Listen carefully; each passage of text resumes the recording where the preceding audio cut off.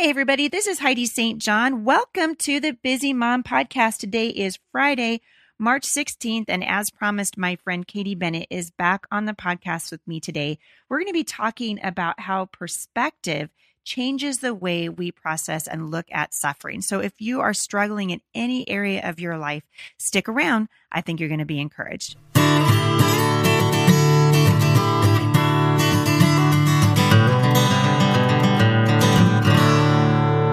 So I am so thrilled because, first of all, we're back home from Nashville. But second of all, I have been thinking a lot as we're processing what's been happening in Lakeland, Florida, and obviously what's going on in the news today. There's not a day that goes by that I don't open up my phone and see, well, first I see is a tweet storm from the president. He's the only one I follow on Twitter, but it's starting to overwhelm me. But I was thinking the other day about all of the back and forth that's happening between North Korea and all of this posturing from Russia and this threat of impending disaster. And you can kind of get a knot in your stomach if you think about this crazy guy up in the north who says, "Oh, and by the way, here's my animation of a missile flying from Moscow to Florida, and we're going to nuke you people." And how helpless we actually feel. And then things come into our lives that cause us suffering, and we can begin to doubt the goodness of God, and we can begin to lose perspective. And so I've invited Katie back on the podcast with me today because I think this is something that she can help us sort of process and speak to. So Katie, welcome back to the Busy Mom Podcast.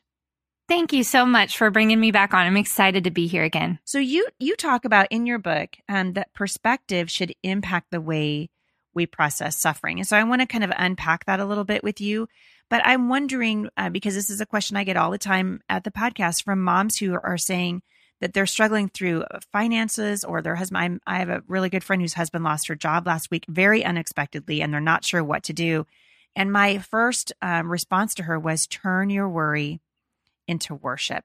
Turn your worry into worship, because I think at the end of the day, we either believe that God's good or he isn't. And that is shown through suffering. What do you say to the mom who's struggling right now with a roadblock in her life or a trial that she didn't see coming? The thing I think I've learned as I've struggled with this, and this has been a huge sticking point in my life. I have a hard time with suffering. It doesn't have to be my suffering. It can be someone else's, but it's something that I've put in many, many, many hours grappling with, losing sleep over, and just struggling with God. But what I've really come to see is that the reason that we can consider it pure joy when we face these trials is because we know that the testing of our faith develops perseverance. We know that perseverance produces character. We know that character produces hope, and hope won't disappoint us. There's a hope that's beyond this life, because in reality, this life, we are going to have trouble here, and God is faithful and he is with us. And there are so many promises that we can cling to as we seek him. He's going to help us through all these trials and open doors that we never imagined and do the deep work in our heart. Because the thing is, he has a better goal for us than an easy life. Sometimes I think we hear, God wants you to be happy. He wants to bless you. And there's a level of truth to that. Absolutely. But he wants something better than that. And sometimes his blessings might not look like what we expect. What he wants for us is to be like Christ. He wants us to be holy. And sometimes he uses trials to refine us. But even when we can't see any hope in our situation, maybe a loved one has passed away and we don't see any hope of them coming back in this lifetime, we have a different hope that's based in eternity, that's completely unshakable. And as we learn to set our hearts on that hope, it grows. I mean, it's so infinitely big and infinitely glorious that it's enough to carry us through. And God has made his grace available to us to bring us home. So he has given us the task of persevering in trial.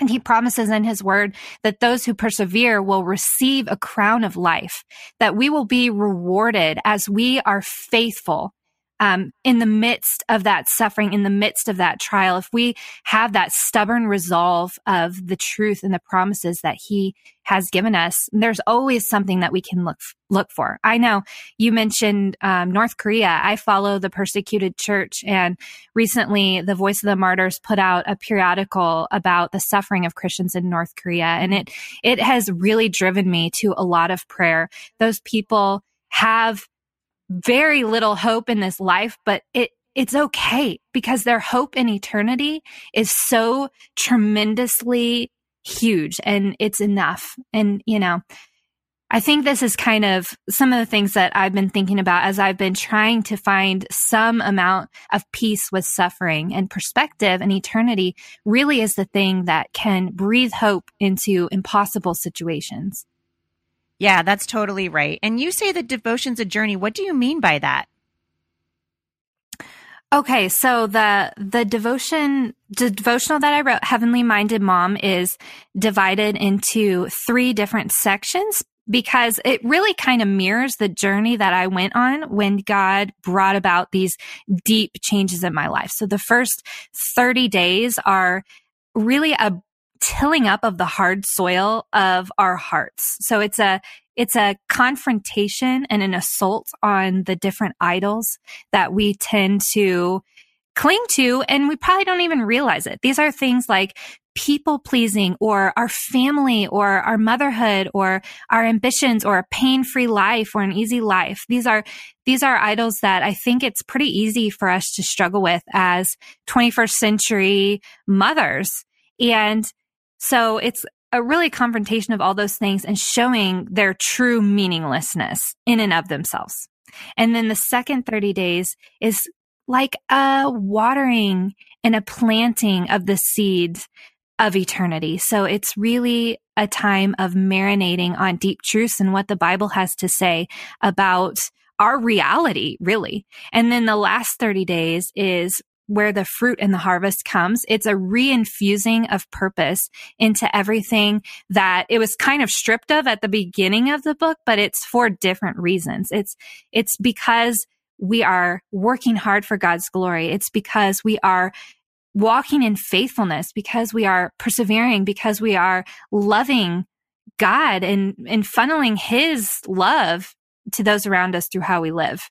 So that's kind of the progression of Heavenly Minded Mom. I love that. And also you talk about living simply, but I think it impacts the way we view money. And so many of us, we just want to make enough money so we can go on that vacation. We just want to get a bigger house or a nicer car. What happens when what happens to your perspective? What happens the way you look at money in light of eternity? It's really interesting because Jesus talks so much about money. Money is addressed a lot in the New Testament. And one verse that I think kind of sums this up really well, money in light of a broader, truer perspective, is 1 Corinthians 7:29-31, which these verses are tough. But it says, "The time is short. From now on, those who have wives should live as if they had none. Those who are happy should live as if they were not. Those who mourn as if they did not. Those who buy things as if they were not theirs to keep. And those who use the things of this world as if not engrossed in them. For this world in its present form is passing away." So we are still going to be buying things because we need to do that. We are still going to be using the things of the world, but we're not going to be engrossed in those things because we are looking to a broader and bigger goal.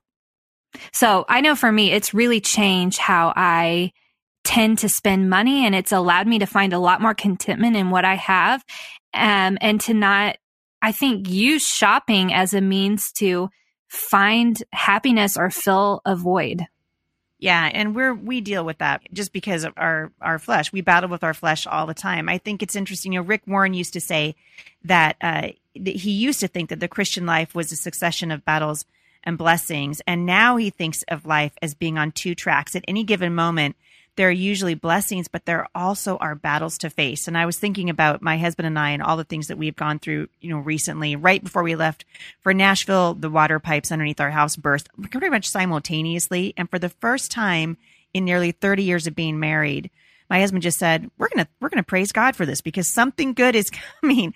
This is part of the trial that produces the testimony. And really, that's kind of what you're saying. You're saying, hey, hang in there, live with the hope of heaven in mind. And it changes the way we live to focus on living in light of eternity. So when you say on your blog, you focus on living simply in light of eternity, but how do these things sort of tie together? Because I think it'd be easy for people to misunderstand what you mean. Yeah. So I think it's the living simply is really just about valuing the right things. So maybe not putting so much emphasis on running around, doing all the activities, having all the things and constantly pursuing more, but really slowing down and pressing into what does matter. And we know that people are eternal.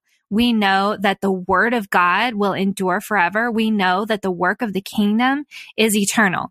So those are things that we can press into as mothers in our own homes. We've been entrusted with children. We have our husband here that we can encourage and pour into and invest in and actually exemplify Christ in the church in the way that we interact. And we have the opportunity to press into relationship with God by reading and studying our Bibles, but even more than that, by just walking with Him in every moment. So I think that's what I mean by living simply, is pressing into the things that will endure.